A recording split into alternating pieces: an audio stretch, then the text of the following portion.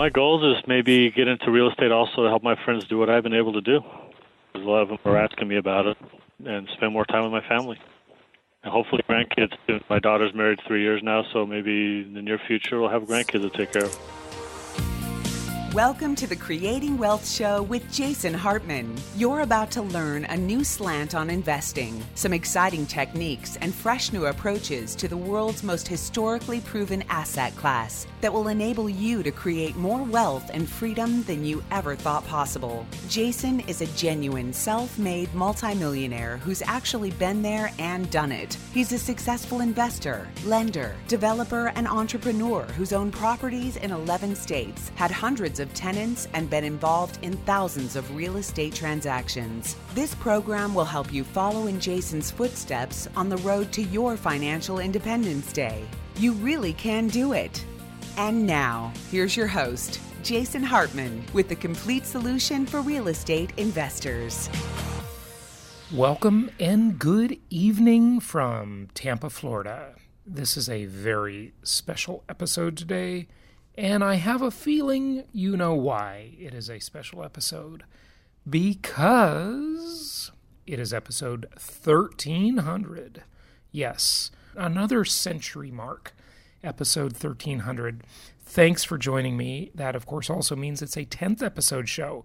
And today we are going to talk with our guest about something quite fascinating.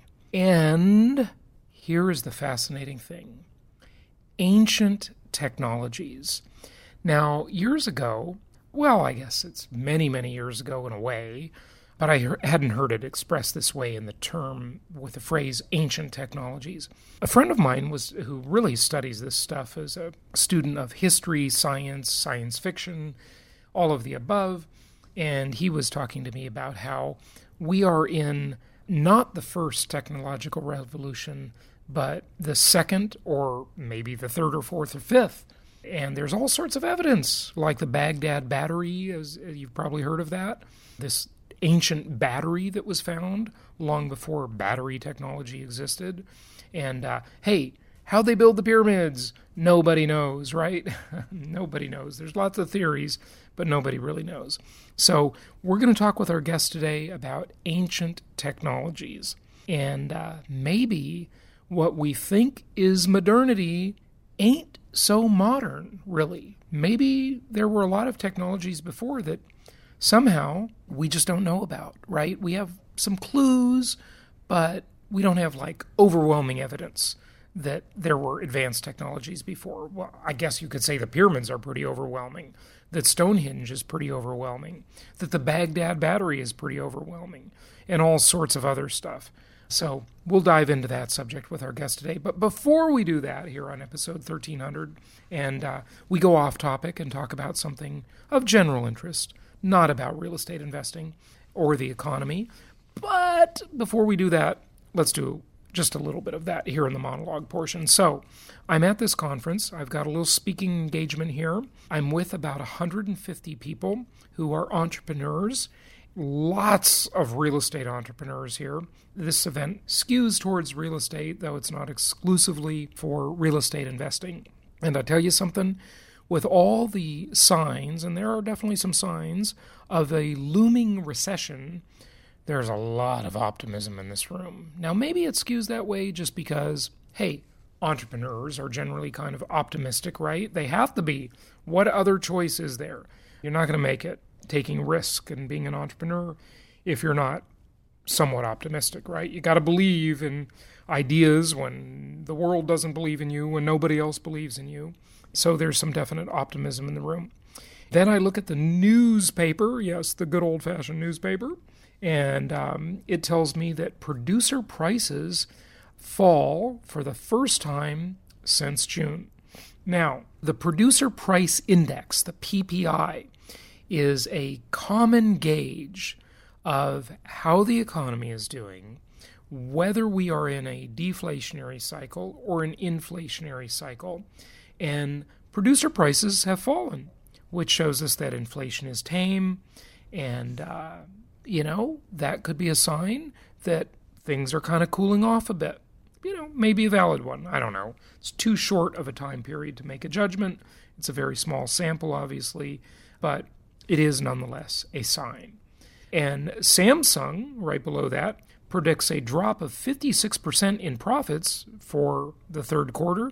Now, of course, they had some significant problems with that last phone debacle, the folding phone that didn't really work. You turn the page, and it says that, and this is USA Today, by the way, look for a Social Security raise on October 10th.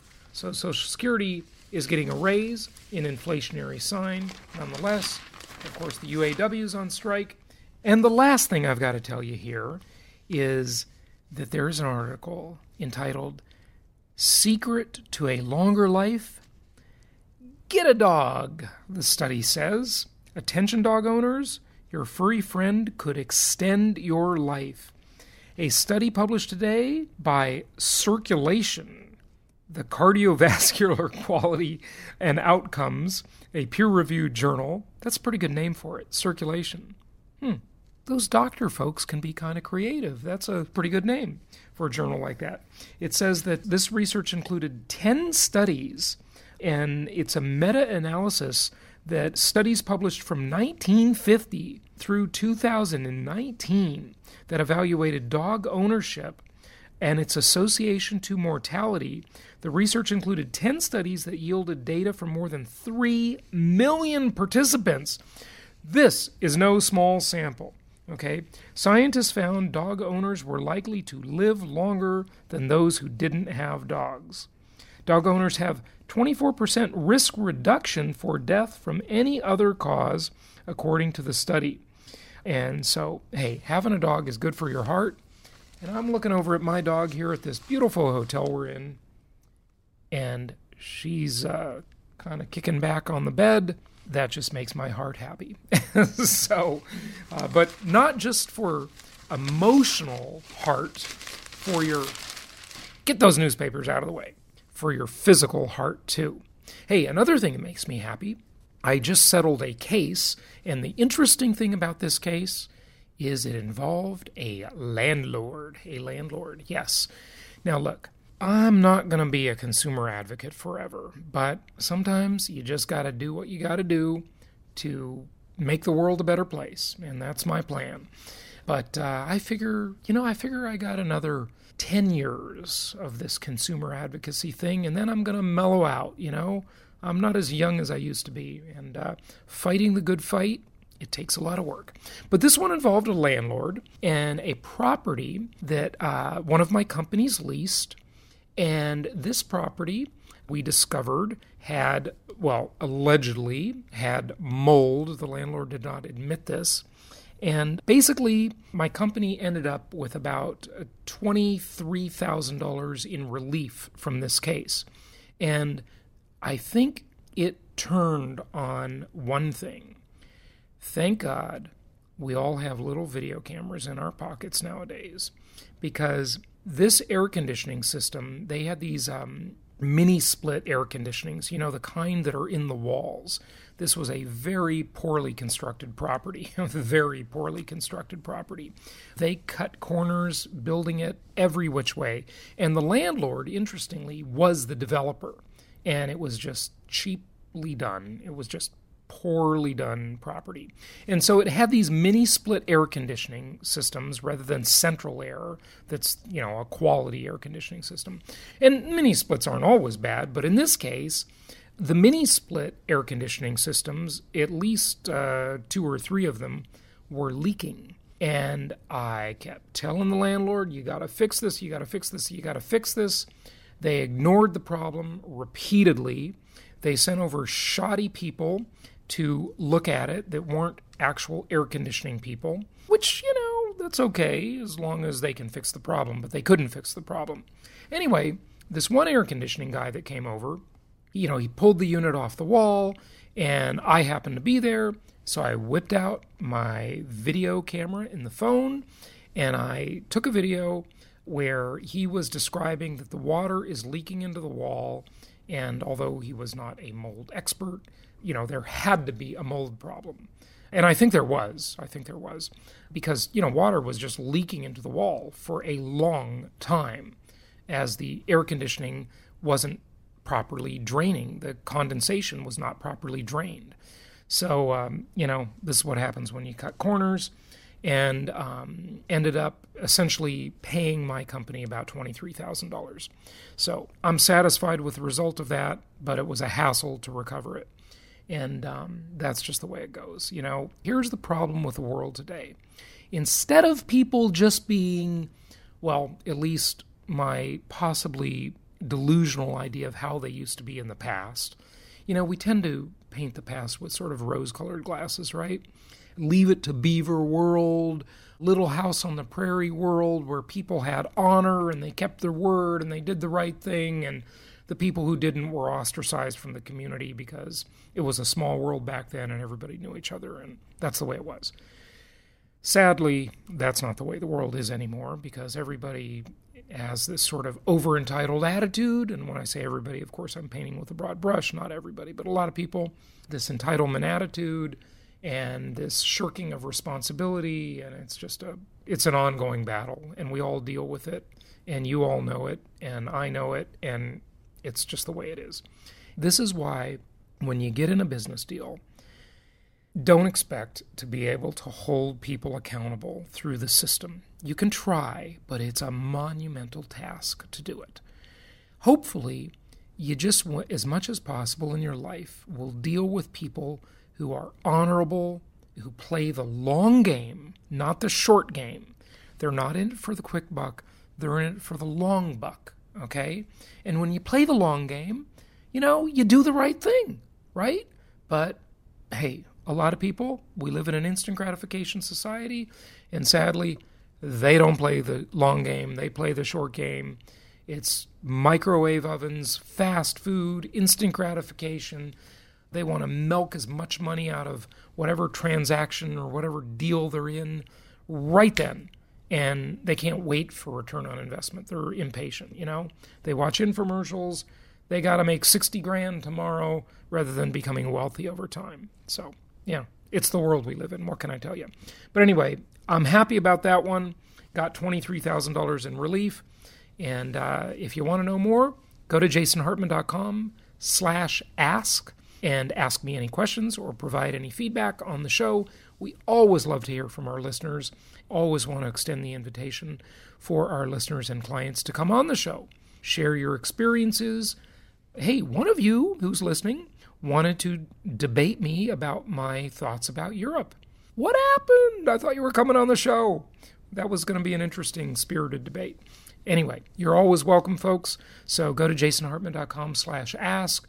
or contact your investment counselors and do that. Oh, I know the other thing I was going to tell you before we got to our guest from USA Today. Surprise, surprise, surprise, as Gomer Pyle would have said, right?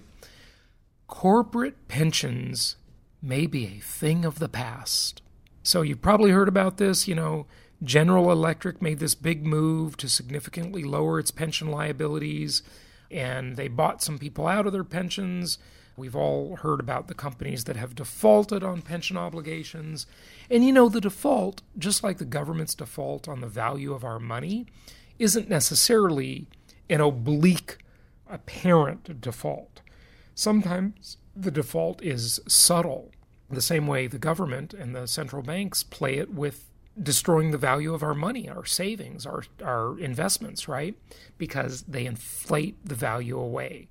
So it can be an overt default, or it can be this hidden kind of default where most people don't even notice it. And that happens in pension systems just like it does with the money supply. So what do you need to do to protect yourself against this disaster? And hey, you public employees, it's happening to you. These pension plans are underfunded. They're at huge risk. There is a global pension disaster, okay? Just like there's a retail apocalypse, there's a pension apocalypse going on. And, we've talked about it on prior episodes. We'll continue to cover it. But what do you need to do? You need to go to jasonhartman.com. You need to join us for our upcoming Profits in Paradise event. You need to then click on the properties page, and you need to go check out the properties, reach out to an investment counselor, and let us help you find some good properties to secure your future and make your own pension rather than depending on anybody else. Make your own way in the world, be self-reliant, play the long game, and create your own future. So that is the plan. That's the one that works, not being dependent on governments or corporations or anybody else, making your own future. That's the only way to go. Okay, without further ado, let's get to our guest today. You're going to find this to be a fascinating interview. It is a 10th show, episode 1300, and let's talk about ancient technologies. It's my pleasure to welcome the mega best-selling author Graham Hancock to the show. He's the author of several books, including America Before, The Key to Earth's Lost Civilization. Graham, welcome. How are you? I'm good, thanks. Thanks for having me on the show. It's good to have you. You've got a tremendous body of work. I mean, you were a correspondent for The Economist and traveling around Africa and just doing all sorts of research and reporting, it sounds like, huh? Well, that's right. Until the late 1980s, I was very much involved in current affairs. And my last journalistic job was as East Africa correspondent for The Economist. So I was based in Nairobi in Kenya and traveling around East Africa. That's where I bumped into a really intriguing and interesting story that became my first book on a historical mystery. Neighboring Kenya is Ethiopia, which was very much on my beat. And central to Ethiopian Christianity is the belief that they possess the lost Ark of the Covenant. Uh-huh. And this struck me as a fascinating story, even from a current affairs point of view. But as I began to investigate it and realized that every single one of the 20,000 churches in Ethiopia has a replica of the Ark of the Covenant in its Holy of Holies, as I realized that there was a community of Ethiopian Jews practicing Old Testament Judaism, I began to realize that there might be something to this claim. And I set out to investigate it and eventually published a book in 1992 called The Sign and the Seal, A Quest for the Lost Ark of the Covenant. And that was really the beginning of my adventure in exploring historical mysteries and investigating them as an investigative journalist does. Sure. So my focus shifted from current affairs to the remote past, but the investigating techniques remained the same. Graham, how many books have you authored? I would say that it's around 20. And you've lost count. And how many languages are your books in now? Oh, more than 30 languages. Oh, fantastic. Tell us what you have found. Let's talk about your latest book, of course, in, the lost civilizations and why America is such a part of that. First of all, it's part of a logical progression for me. My best-known book by far was published in 1995, and it's called Fingerprints of the Gods. It's still very much in print. And Fingerprints of the Gods makes the case for a lost civilization of the Ice Age, a civilization that was brought to an end in a global cataclysm roughly 12,500 years ago.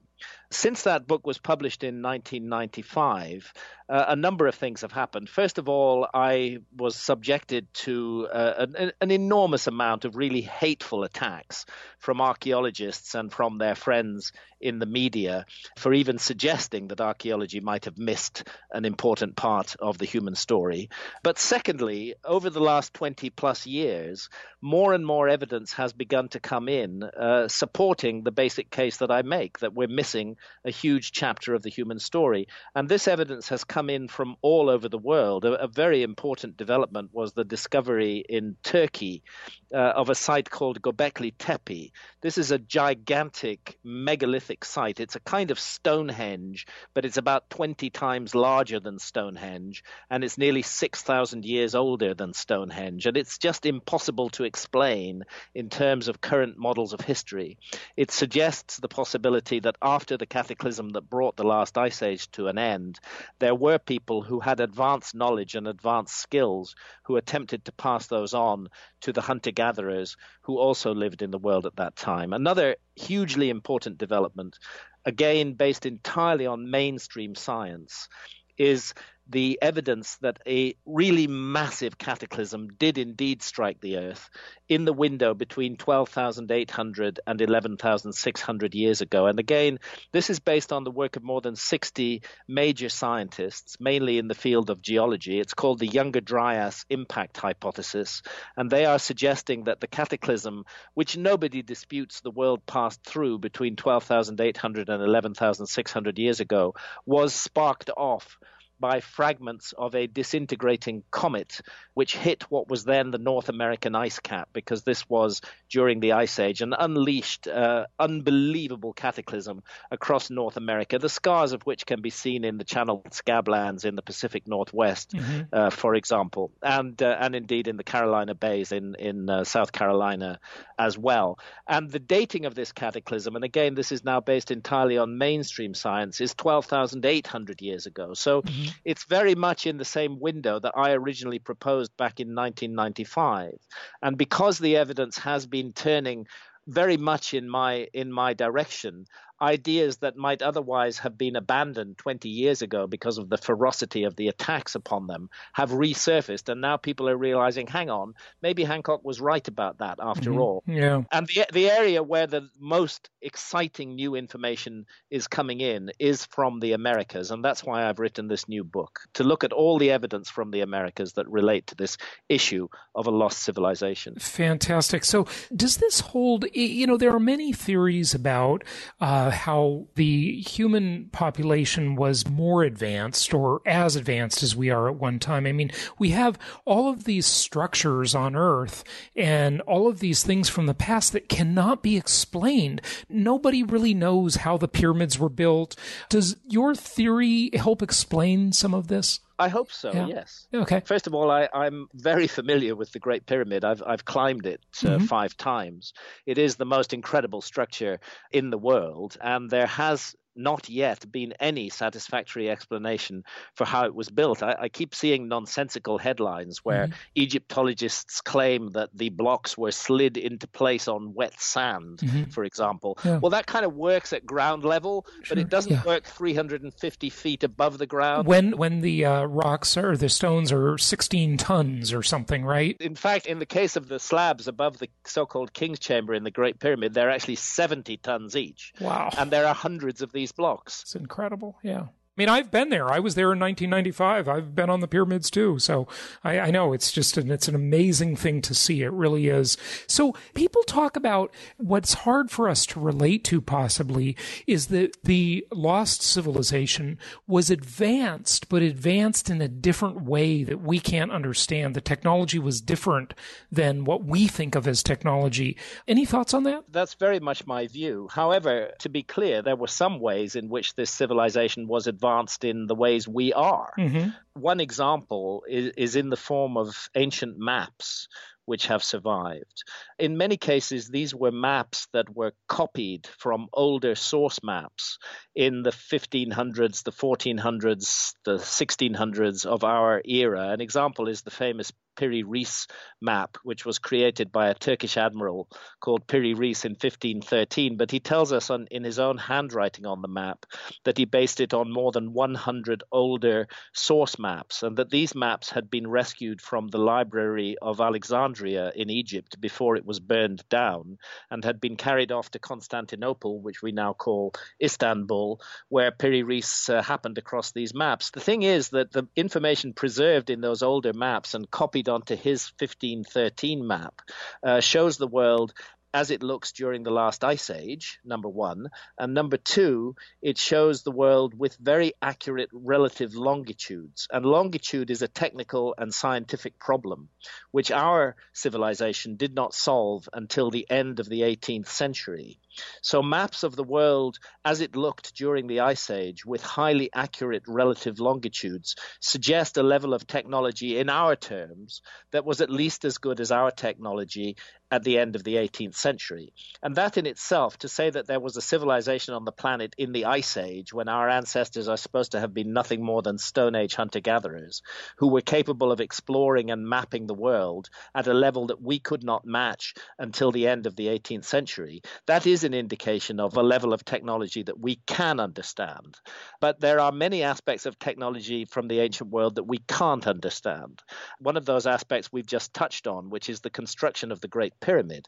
It's not just those huge blocks of stone in the Great Pyramid. It's also the fact that the Great Pyramid functions as a scale model of the Earth, that if you take the height of the Great Pyramid and multiply by 43,200, which is not a random number, it's a number generated by a key motion of the Earth itself, you get the polar radius of the Earth. And if you measure the base perimeter of the Great Pyramid and multiply it by the same number, you get the equatorial circumference of the Earth. So the Great Pyramid is a scale model of our planet, and a very accurate scale model of our planet on a scale generated by a key motion of the Earth itself, which is called the precession of the Earth's axis, which unfolds at the rate of 1 degree every 72 years. So what the Great Pyramid is telling us is that whoever made it and whenever it was made, and we know it was thousands and thousands of years ago, they had a complete knowledge of the size and nature of the Earth. And for the same reason, they placed the Great Pyramid on latitude 30 degrees north, which is 1/3 of the way between the equator and the North Pole. They wanted us to know that they knew the dimensions and character of our planet. And this is a level of knowledge that is far ahead of anything that is supposed to have been available at that time. That's amazing. That's amazing. Would it be possible to build the pyramids today with the equipment we have and the technology we have? Is that even possible today? I think it could be done. Mm-hmm. It would be fabulously expensive. Mm-hmm. And any CEO would immediately ask, why do we want to spend all this money creating this thing? I mean, the human willpower and skill and effort that went into this construction. And by the way, I forgot to mention, it's also oriented to true north within 3/60ths of a single degree. That's almost atomic level precision. Wow. In the alignment of the Great Pyramid to true north. And when you remember that it weighs 6 million tons and has a footprint of 13 acres, you're dealing with a really inexplicable level of technology. Likewise, if we go to the Americas, fascinating sites that I report on in my new book, America Before. In Ohio, for example, we have two very interesting sites. One is called High Bank Works, and the other is called Newark. These are both earthwork sites, gigantic constructions made of earth. And both sites incorporate multiple geometric figures on a very large scale, a scale of thousands of feet. But what they share in common is two particular figures, and those figures are a combination of an octagon and a circle, again, on an enormous scale. The fascinating thing is that although there is 60 miles between Newark and High Bank, they were able to orient these two figures, the octagon-circle combinations in both sites, they were able to orient them at precisely 90 degrees to each other. And to do that across a distance of 60 miles, it's been staring us in the face for centuries, but it's only now that the measurements have been done that we've realized how incredibly sophisticated and accurate these ancient builders were. And we don't know how they did it. Yes, we could do it today, but with the level of technology that is attributed to our ancestors, they're not supposed to have been able to do things like that. Likewise, in Peru, the incredible megalithic sites of Sacsayhuaman and Cusco, where you have walls made of just enormous blocks of stone weighing hundreds of tons each. Each block is a different shape from the others. They're all interlocked in 3 dimensions. It looks as though they had a technology to soften stone, to mold it, and then to set it into place. Wow. That's incredible. That is really incredible. Talk to us about, the real history of America, if you would, or the Americas, I should say. Well, this is a really important point, because who is it who serves us in terms of interpreting our past to us? It's the discipline of archaeology primarily that does this. Historians deal with written documents from the last few thousand years, but when we want to go back 10, 20, 30,000 years or more, it's archaeology that we entrust with the task. And there's been a problem with American archaeology, which is that until very recently, really less than 5 years ago, it was the adamant position of all mainstream American archaeologists that there had been no human beings in the Americas before 13,400 years ago. And they had identified a culture which they call the Clovis culture. It's named after a town in New Mexico, as a matter of fact. They call it the Clovis culture. We don't know what they called themselves. And they are supposed to have been the first Americans who entered America 13,400 years ago from Asia. What's happened in the last 5 years is that this whole model, which has been referred to as the Clovis first model, has been completely discredited and overthrown. It held the past of America in a vice-like grip for the best part of 60 years, from the 1960s through until just about 5 years ago. But it now has completely unraveled, and big institutions like the Smithsonian, like Nature magazine, are accepting that that model was completely wrong, that archaeologists have misinformed us, that human beings have been in the Americas much longer than 13,000 years. Just to give you a couple of examples, Bluefish Caves in the Yukon, 25,000 years ago. Topper in South Carolina, 50,000 years ago, excavated by Professor Al Goodyear of the University of South Carolina. The Cerruti Mastodon site just south of San Diego, published in Nature on the 26th of April 2017, 130,000 years ago, 10 times as old as archaeologists previously adamantly insisted human beings had been in the Americas. And this raises enormous problems, because if humans have been in the Americas for 130,000 years, that's twice as long as humans were in Europe, and twice as long as they were in Asia and the Middle East. And our whole story of the origins of civilization is now up for grabs. It's possible that civilization did not originate in the so-called Old World, as we've been taught. It's possible that it originated in the New World. The notion that civilization is an Old World invention is very much based on the idea that human beings had been present in Europe and in the Middle East for 60 or 70,000 years, and very much based on the idea that there had been no humans in the Americas before about 13,400 Is there, years ago. Graham, it begs the question, is there you've endured a lot of, frankly, hate of people attacking your theories and so forth. What's at stake here? Is there a political correctness issue, or what's going on? What's the big deal? Or does everybody just want to be right about their own theories? What's happening? I think what we're witnessing in archaeology, and particularly in American archaeology, but it affects the whole world, as a matter of fact, is what is called a paradigm shift. That we have been stuck with a particular body of ideas for a very long time, and that body of ideas has now been discredited.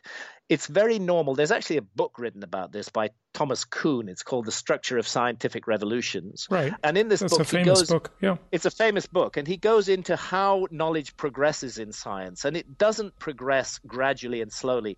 It progresses with revolutions. Mm-hmm. And when a revolution occurs, it turns out that there's a background to it. And that background is a lot of information that was not explained by the previous theory, which had been dismissed by those who held the previous theory. And then more information comes in, which the previous theory can't explain, and that's dismissed as well. But then more information comes in, and it gets harder to dismiss it, and then more comes in and more comes in. So what we're looking at is an accumulation of evidence that cannot be explained by the so-called Clovis first model. I don't think it's sinister. I don't think it's a conspiracy. I don't think we're being deliberately lied to. I think it's the same across all of sciences. If you get a group of powerful individuals who have invested their career in a particular model of how things are, mm-hmm. they find it very disconcerting to be presented with evidence that suggests everything they've done is wrong and false. And they will fight tooth and nail to protect the existing paradigm. But eventually, as the information that contradicts that paradigm begins to accumulate, they start looking daft, insisting that their old idea is correct. And we've reached that point in American archaeology now, where they're admitting that the old model they worked with is a complete failure. It's totally wrong. We have to rethink everything, and we have to open our minds to the possibility that humans may have been in the Americas for twice as long as they were in Europe or the Middle East, and therefore that civilization itself could have originated in the Americas. Yeah, it's really interesting. That happens in so many arenas of life. People just don't like being challenged. No, they've got a lot of investment in their belief system, right? No, they don't, and it's very normal, and it's human behavior. And science does have a self-correcting mechanism, which is that eventually, as more and more new information comes out, the old idea gets cast away. Mm-hmm. And we're witnessing that happening in American archaeology now. The question is, what comes next? Because the key issue is that between 13,000 years ago and 130,000 years ago, there are huge amounts of deposits all over the United States that have simply never been investigated, because until so recently, archaeologists believed there was no point in investigating them, because their theory convinced them that there were no human beings in the Americas until 13,400 years ago. So we've got huge areas of America that have simply not been investigated by archaeology. And then on top of that, we have evidence for a giant global cataclysm of which North America was the epicenter, which unfolded between 12,800 and 11,600 years ago. Mm-hmm. Any more thoughts before you go about the ancient technologies? These theories about how we had incredible technologies before. We talked about that in this interview, and you talked about softening stone. Like, it's just hard to comprehend, at least for me, what kind of technologies might have existed. We all just sort of think of technology as, well, nowadays, computers and processors. And before we thought about it as steam engines. And, now we're thinking about biotech and the brain and DNA technology. But correct. It's just hard to even understand. Like, we have this view of what technology is. And I think we have to stop looking at the past as though we're looking in a mirror and trying to find ourselves in it. And I think we have to look at the past as it is, as a window, and keep an open mind as to what we see there. The skeptics who attack my work as pseudo-archaeology will be laughing down their sleeves at what I'm going to say next. But what I'm going to say next is simply this, that it's possible that we have untapped human abilities and facilities which we are not using in the modern world. For the last few thousand years, we have steadfastly marched down the route of leverage and mechanical advantage, and we have made machines to do work for us, and those have graduated from steam engines to all the latest technology that exists in the world today. And we're used to doing things with machines. What we have to consider, I think, is the possibility that there may be latent faculties of the human mind. There's huge amounts of anecdotal information for telepathy, for telekinesis, for example. Telekinesis, the ability to move objects with the mind. I think that we must consider the possibility that a lost civilization of prehistory may have had a very different approach to technology from ours, and that this is why we find it so difficult to explain their technological feats, because we're trying to explain those feats in terms of what we know, which is leverage and mechanical advantage. And skeptics have taught us to disbelieve in any mysterious human faculties like telepathy or telekinesis. And yet, we are wrong to close our minds entirely to that possibility. We don't know exactly what we are or what we're capable of as a species. Everybody has had the experience of hearing the phone ring and somehow knowing who's at the other end. Maybe that's just a minor, tiny example of a power, of a facility that the human mind has, which we have allowed to lapse in the last few thousand years, but which a lost civilization of prehistory may have polished up to a very high level of achievement. Sure. And everybody's had the occurrence of precognate dreams and all sorts of things like that. I would certainly agree with you, but it would seem like there'd be certain people among us that really could use these faculties. Maybe some of us can't because we ignore it, or, it requires practice or whatever. I mean, there are obviously monks and people, that engage in like extreme meditational abilities and so forth. But I don't know. It's There's, for example, Dean Radin, PhD, who works with the Institute of Noetic Sciences, who's one of the scientists who's taking a serious look at these faculties that the skeptics find so amusing.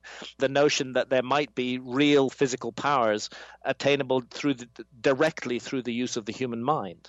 And Dean Radin has done a great deal of experimental work on this, which supports it, but it's not a popular subject in our materialist reductionist science. The science that we have in the world today seeks to reduce everything to matter. Even consciousness is supposed to be just a kind of accidental byproduct of brain activity. We don't know that. That's not a fact. That is just an opinion that science has. It may be that there's much more to reality than simple matter, which can be weighed and measured and counted, and that while science is doing an excellent job of weighing and measuring and counting things, it may have its eye off whole other kinds of ball where we do not use physical means in order to move and manipulate matter, but we use the powers of the mind. And it's just my suggestion that some of the extraordinary feats of the ancients, whether it's those gigantic walls at Sacsayhuaman or those 70-ton blocks above the King's Chamber in the Great Pyramid, or indeed the high precision alignments that we find in sites all around the world, that these might be better explained as a result of the use of faculties that we ourselves are not familiar with today. But the fact that we're not familiar with them, and the fact that a certain faction of our scientists doesn't like them, doesn't mean that they don't exist, and that there are people today who are still capable of deploying these faculties. Yeah, very, very interesting, Graham. Give out your website. My website is grahamhancock.com, and the new book is America Before, The Key to Earth's Lost Civilization, and there's loads of information on it on my website. Fantastic. Yeah, the book looks fascinating, and you've got such a big body of work. Graham, just out of curiosity, where are you located? Are you in Europe, or where are you? I live in the city of Bath, in the southwest of England. It's about 100 miles west of London, and it's called Bath because it's the only city in England with a hot spring. Well, Graham Hancock, thank you so much for joining us today. My pleasure. Thanks for having me on the show. Thank you so much for listening. Please be sure to subscribe so that you don't miss any episodes. Be sure to check out the show's specific website and our general website, hartmanmedia.com, for appropriate disclaimers and terms of service. Remember that guest opinions are their own, and if you require specific legal or tax advice or advice in any other specialized area, please consult an appropriate professional. And we also very much appreciate you reviewing the show.